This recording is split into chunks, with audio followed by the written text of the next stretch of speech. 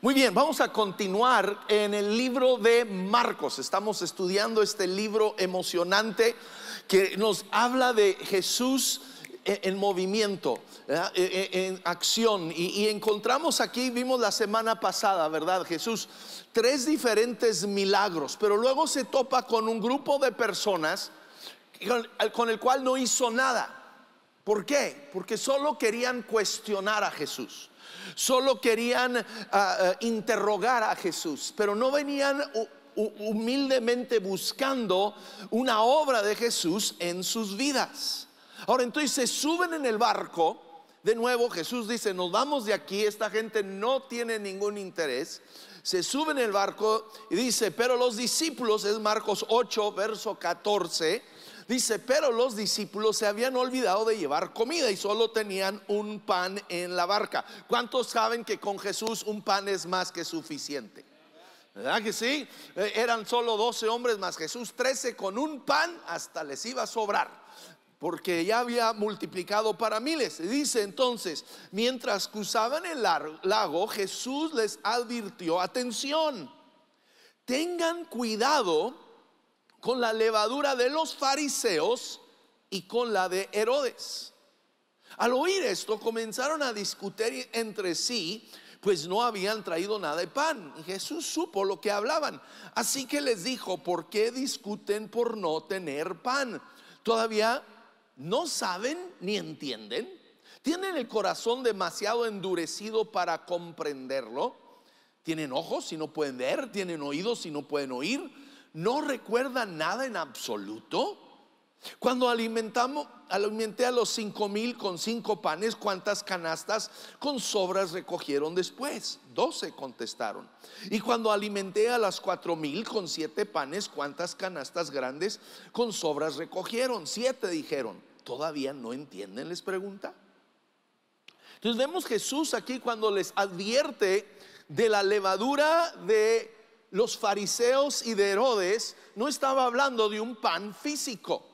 Para Jesús la multiplicación del pan, el proveernos de nuestras necesidades físicas, no es ningún problema. Pero les está hablando, le está dando una advertencia a ellos y a nosotros de la levadura. ¿Ves? La levadura es algo que, si has hecho pan alguna vez, ¿verdad? A la harina le echas poquita levadura, lo metes al horno y esa levadura, aunque es poco en comparación a la harina, hace que el pan suba, se eleve, se infle, ¿verdad?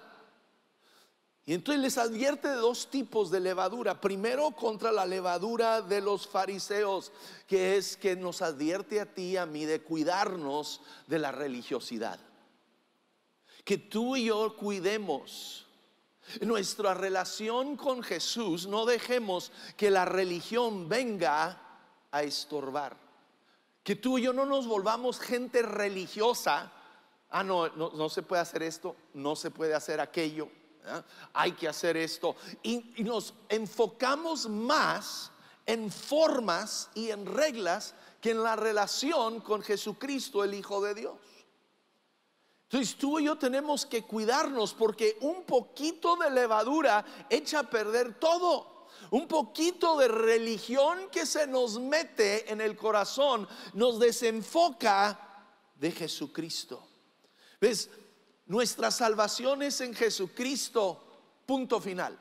No es Jesucristo y los 10 mandamientos, no es Jesucristo y la circuncisión, como después algunos querían poner, ¿verdad? No es Jesucristo y mis buenas obras. La salvación es en Jesucristo y nada más.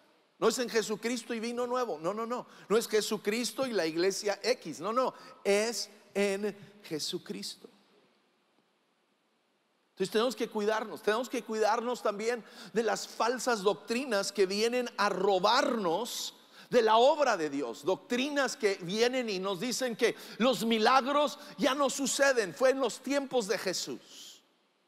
Tenemos que cuidarnos de las doctrinas que vienen a robarnos del poder y el mover del Espíritu Santo en nuestras vidas. También tenemos que cuidarnos de las doctrinas que vienen a hablarnos solo de las bendiciones de Dios, pero no el compromiso con Dios. Que solo vienen a llamarnos a una fe de prosperidad, pero no de sacrificio. También tenemos que cuidarnos de la levadura de los fariseos. Era que ellos ponían muchas leyes y reglas, pero ellos no los cumplían. Era una hipocresía. Decimos una cosa, pero vivimos de otra manera. Y tú y yo, nuestra fe tiene que ser una fe genuina. Mi fe es en Jesucristo. Y lo que tú y yo hablamos, tú y yo lo vivimos. Luego Jesús nos advierte contra la levadura de Herodes. Está hablando de la política. Amigo, amiga, tú y yo no podemos poner nuestra fe en la política. Nuestra fe tiene que estar siempre ¿en quién? En Cristo. ¿Ves? No es el partido republicano, demócrata, la Morena, el PRI, el PAN que nos va a salvar. Es Cristo. No es el partido demócrata, republicano, PAN, PRD, Morena que nos va a suplir nuestras necesidades. El que suple mis necesidades se llama Jesucristo. Y nuestra fe está en Él y no en un gobierno, no en un partido político, no en una persona política. ¿Debemos de orar por los políticos? Claro que sí. Pablo nos dice en 1 Timoteo 2:1, así que recomiendo ante todo que se hagan plegarias, oraciones, súplicas, acción de gracias por todo, y especialmente por los gobernantes y por todas las autoridades, para que tengamos paz y tranquilidad y llevamos una vida piadosa y digna. Debemos de orar. Debemos de orar. Necesitamos que Dios sea el que habla y dirige a nuestros gobernantes. Enfrentan situaciones sumamente complejas y difíciles y necesitan la dirección de Dios. Entonces, nuestros políticos necesitan que tú y yo, como hijos de Dios, estemos orando que Dios sea el que guíe sus decisiones. Te guste o no te guste el hombre o la mujer que está en poder, ora que Dios los dirija, porque si Dios los dirige, tú y yo vamos a vivir mejor. Tú y yo vamos a tener una mejor vida. Nuestros hijos van a tener una mejor vida. Pero nuestra fe tiene que estar en Dios. Tú y yo no podemos identificarnos. Es que yo soy. No, tú y yo somos hijos de Dios. Somos cristianos y debemos de ser una voz a todos los partidos políticos. Lo que me frustra con los partidos políticos es que todos son una bola de hipócritas. Porque cuando es un demócrata y él ve al republicano que hace algo mal, señala luego, lo acusa. Pero cuando es un demócrata trata de defenderlo, trata de taparlo. Y los republicanos son igual, y los de la Morena son igual, todos son iguales. Entonces tú y yo tenemos que entender, yo soy un hijo de Dios, yo voy a defender lo que es bíblico. No importa el partido. ¿Debemos de participar? ¿Debemos de votar? Claro que sí que debemos de votar. ¿Debemos de expresar nuestra opinión? Sí. Es importante, el mundo necesita escuchar. Hoy en día necesita escuchar más que nunca que tú y yo defendemos el derecho de la vida. No estamos a favor del aborto, estamos a favor de la vida. Deben de escuchar que tú y yo estamos a favor de un matrimonio tradicional entre un hombre y una mujer, y que tenemos el derecho de defender eso, y que nuestros hijos, nuestro hijo lo vamos a llamar hijo varón. No le vamos a hablar, bueno, pues tú a ver qué quieres ser, decide. No.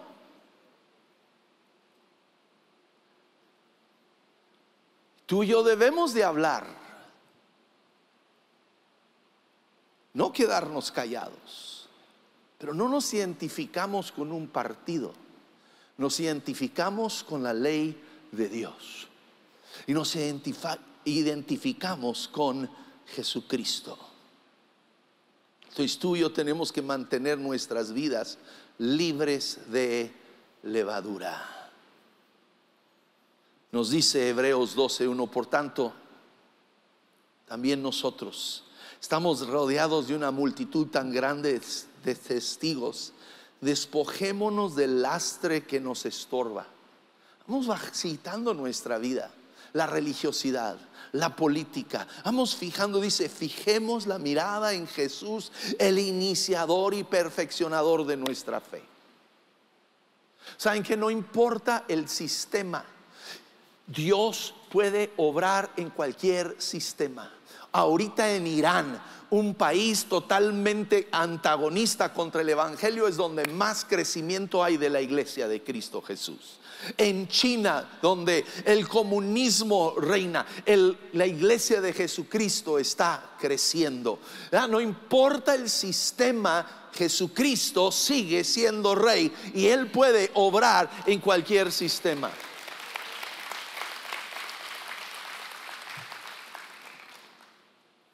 Enseguida vamos al verso 22.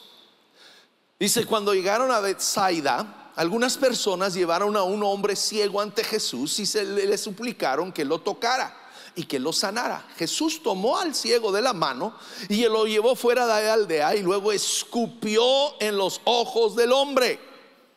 Puso sus manos sobre él y le preguntó: ¿puedes ver algo ahora? Y el hombre miró a su alrededor y dijo: sí, veo algunas personas, pero no puedo verlas con claridad. Parecen árboles que caminan. Entonces Jesús puso nuevamente sus manos sobre los ojos del hombre y fueron abiertos.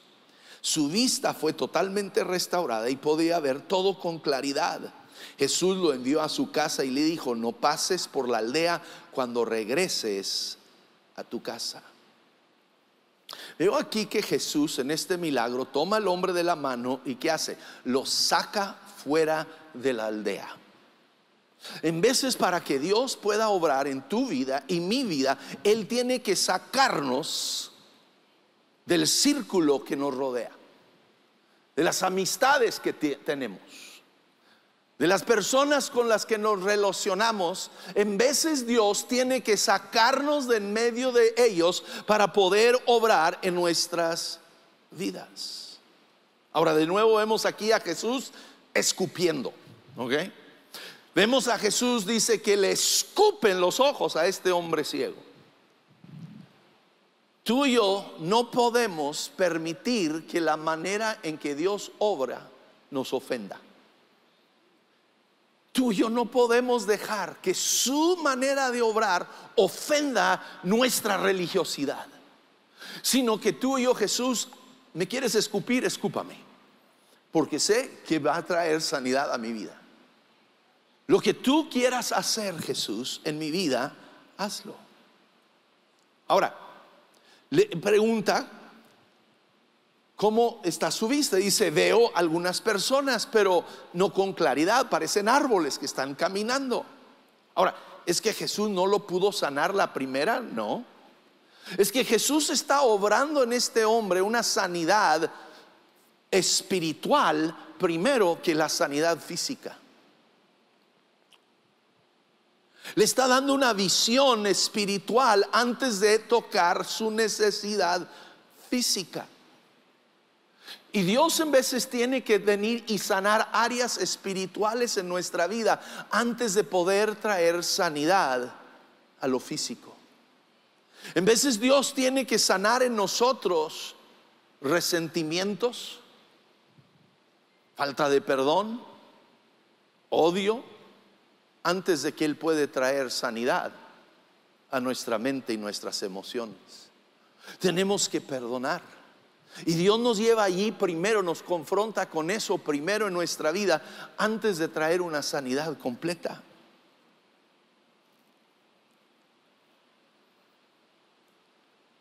Dice Jesús: entonces puso nuevamente sus manos sobre los ojos del hombre y fueron abiertos. Ahora, Jesús nunca deja su trabajo a medias.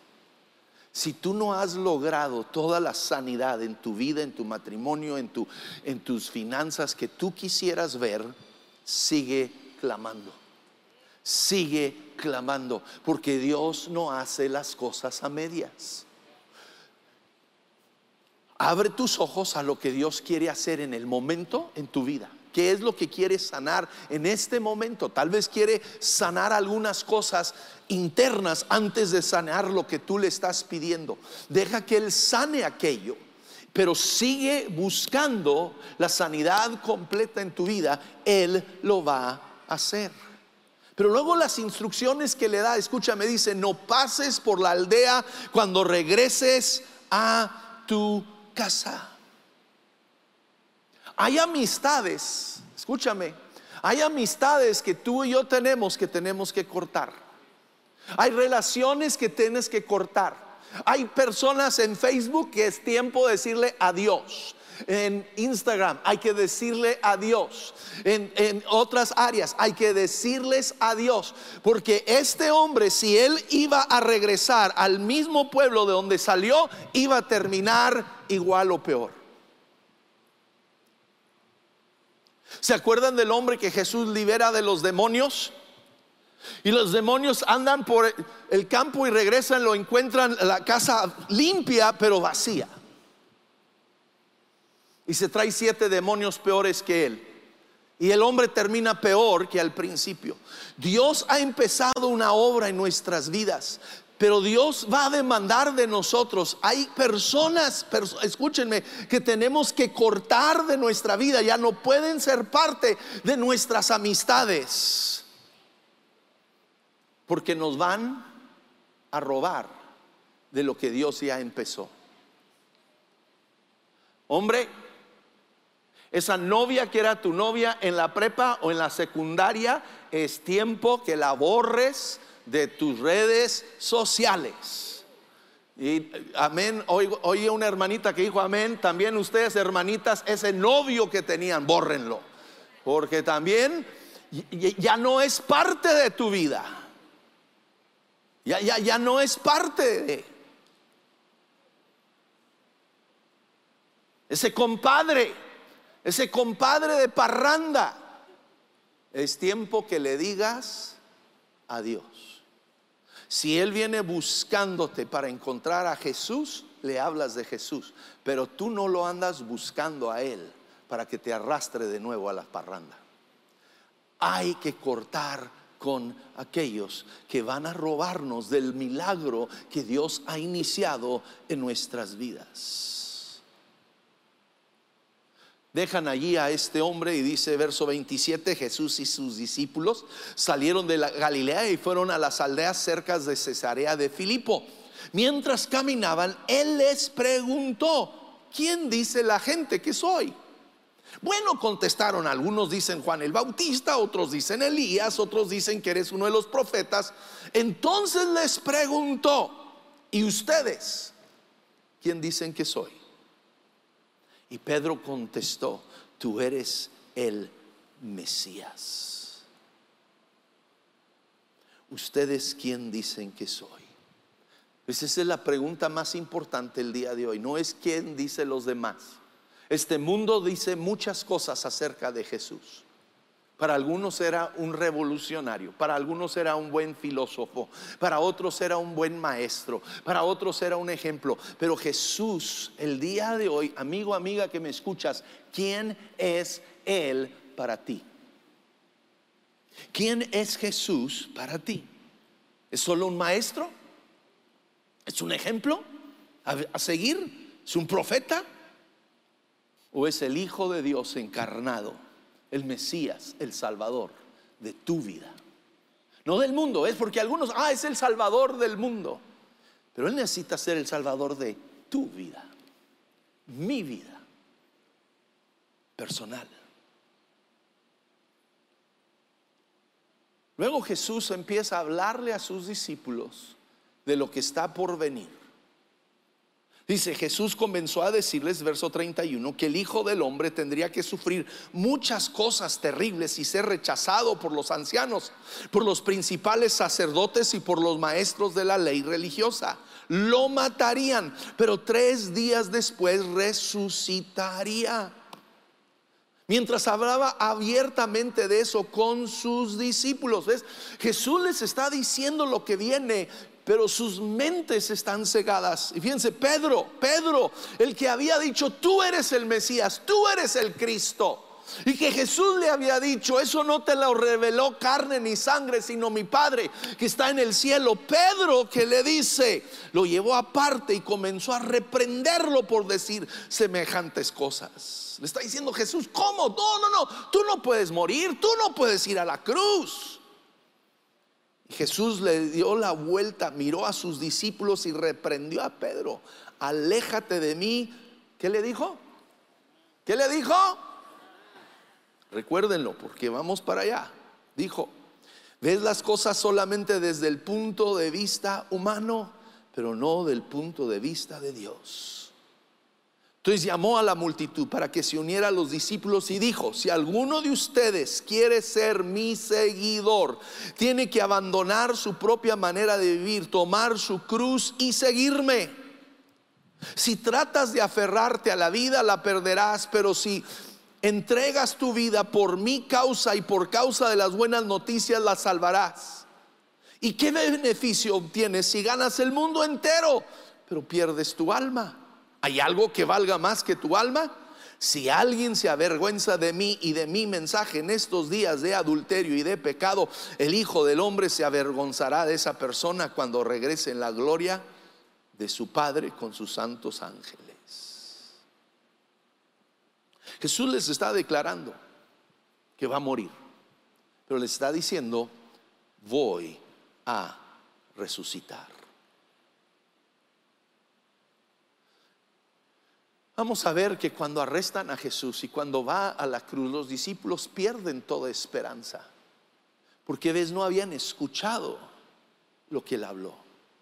Tú y yo, nuestra esperanza tiene que venir de escuchar esta palabra de Dios. Muchos de nosotros, especialmente, ¿verdad?, en medio de todo esto, el COVID y en todo, escuchamos todas las noticias, escuchamos cuántos se enfermaron y cuántos murieron, y escuchamos, ¿verdad?, cómo los precios de todo van subiendo, y escuchamos esto y escuchamos lo otro, pero no estamos escuchando esta palabra de Dios que nos da fe, que nos da esperanza. Jesús nos dijo a ti y a mí, escúchame, esto es lo que Él nos dijo a nosotros. Dijo: les he dicho estas cosas para que en mí hayan paz. ¿En qué está nuestra paz? En Jesús, no en las circunstancias, no en la política, no en lo que está pasando a nuestro alrededor. En Él dice: en este mundo afrontarán aflicciones, pero anímense, yo he vencido al mundo. ¿Ves? Nuestra victoria es Jesucristo. Nuestra victoria es Jesucristo. Yo no sé qué va a suceder. Yo no sé si después de ahorita es la cepa delta, y luego va a seguir la cepa con la letra E, la de elefante, ¿verdad? Y luego la F de feo, y ahí le vamos a seguir con más cepas. Pero tranquilos, nuestra paz está en Jesús, porque Él ha vencido, y nuestra confianza está en Él y en la victoria de Jesucristo. Ahora le dijo a Pedro, cuando Pedro trata de decirle a Jesús: no vayas a la cruz, no mueras, no sufras, ¿qué le dice? Aléjate de mí, Satanás, porque ves las cosas solamente del punto de vista humano y no del punto de vista de Dios.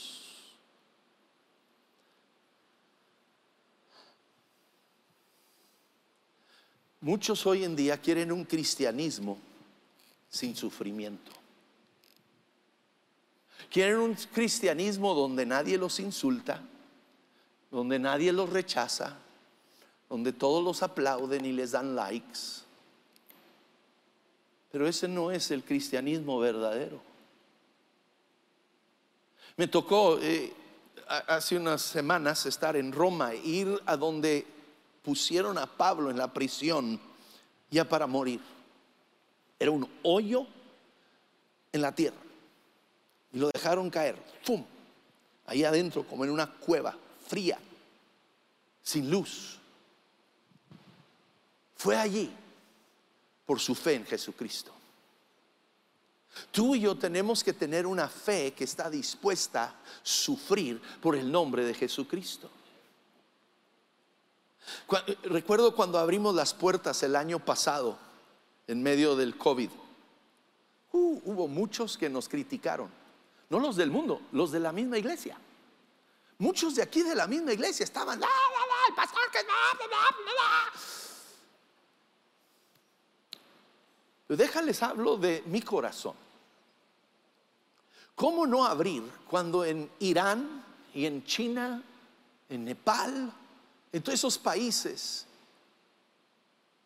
cada día los cristianos, su vida está en peligro de prisión y de muerte por proclamar el nombre de Jesucristo? Y nosotros abrimos con la autorización del gobierno, abrimos con todas las medidas de seguridad. Las tiendas Walmart estaba abierto, Home Depot estaba abierto. Llegué a ir, parecía que estaban regalando las cosas. Estaba así de gente. Y la gente, ay no podemos ir a la iglesia. No. Saben que la iglesia alrededor del mundo hemos perdido más del 33 a 35% de los que antes asistían. Porque ves, su fe era débil. Y nos vieron a nosotros reaccionar temerosos. ¿Ves? No puedo solo pensar en mí. Tengo que pensar, yo necesito abrir esas puertas para aquel que su fe es más débil que la mía, aquel que necesita estar en comunión con otros creyentes. Tenemos que tener una fe que está dispuesto a arriesgarse por el nombre de Jesucristo. Pero tristemente muchas veces pensamos solo como humanos. Pensamos en, mi seguridad, en mi paz, que a mí no me toque nada.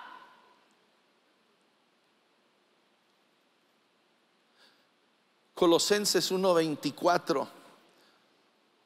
Ponlo en tu Instagram, ponlo en tu Facebook, ponlo en tu refrigerador. Dice, ahora me alegro, es Pablo hablando, en medio de mis sufrimientos por ustedes, y voy completando en mí mismo lo que falta de las aflicciones de Cristo en favor de su cuerpo, que es la iglesia.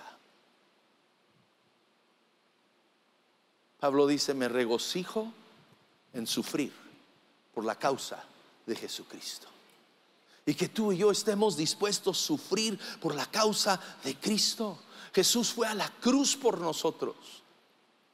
Tú y yo tenemos que, Él nos dice que tú y yo tenemos que a diario tomar nuestra cruz. Dice, si alguno de ustedes quiere ser mi seguidor, tiene que abandonar su propia manera de vivir, tomar su cruz y seguirme. Cristo nos llama a ti y a mí a cargar con nuestra cruz a diario. Joven, el seguir a Jesucristo significa que tú no vas a andar fornicando con tu novio o tu novia como todos los demás en tu escuela. Tú no vas a estar mandando fotos inapropiados a los chicos y chicas como los demás de tu escuela. Hombre, el seguir a Jesucristo significa que tú en tu trabajo no vas a estar robando y mintiendo. Significa que no estás adulterando y coqueteando con la secretaria que no es tu esposa. Mujeres, el seguir a Jesucristo significa que usted no va a andar de chismosa. Se va a sujetar a su marido y va a perdonar las ofensas que se hacen en su contra.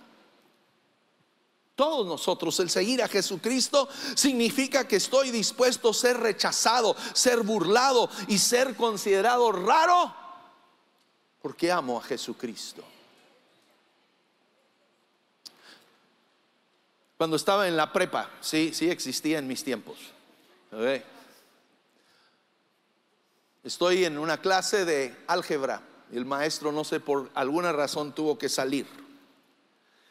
Y nuestro alcalde en ese tiempo era alumno junto conmigo, Oscar Leeser. Y Oscar Leeser, enfrente de todos, pega un grito y dice, Chris, te has acostado con una mujer. Y yo, en toda mi inocencia, le dije, no. Y todo el salón se burló de mí. Y tal vez en tu trabajo, Tal vez tu familia se va a burlar de ti, pero tú y yo vamos a cargar la cruz de Jesucristo, decir, yo vivo conforme a como Cristo quiere que viva, no como el mundo quiere que viva.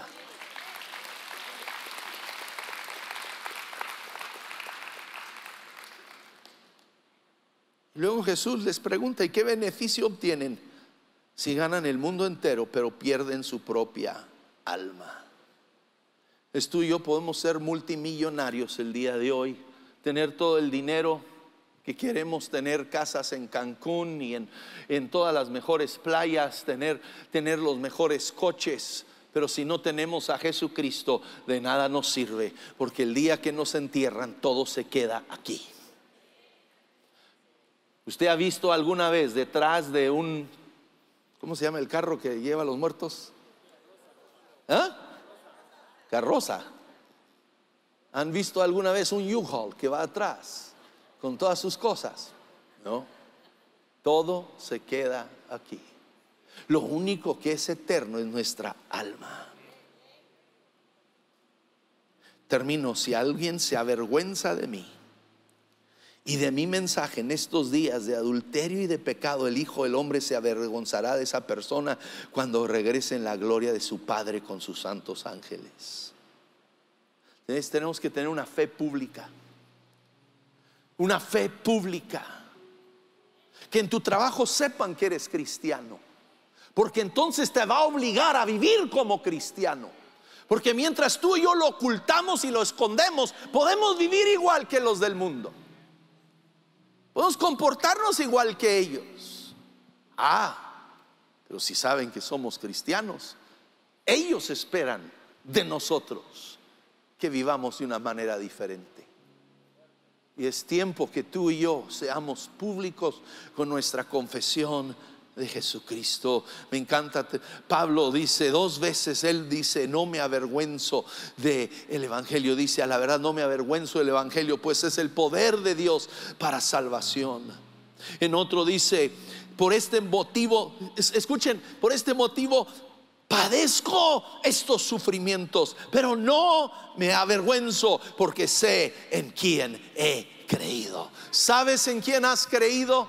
Estamos dispuestos a sufrir por aquel, porque sabemos quién es.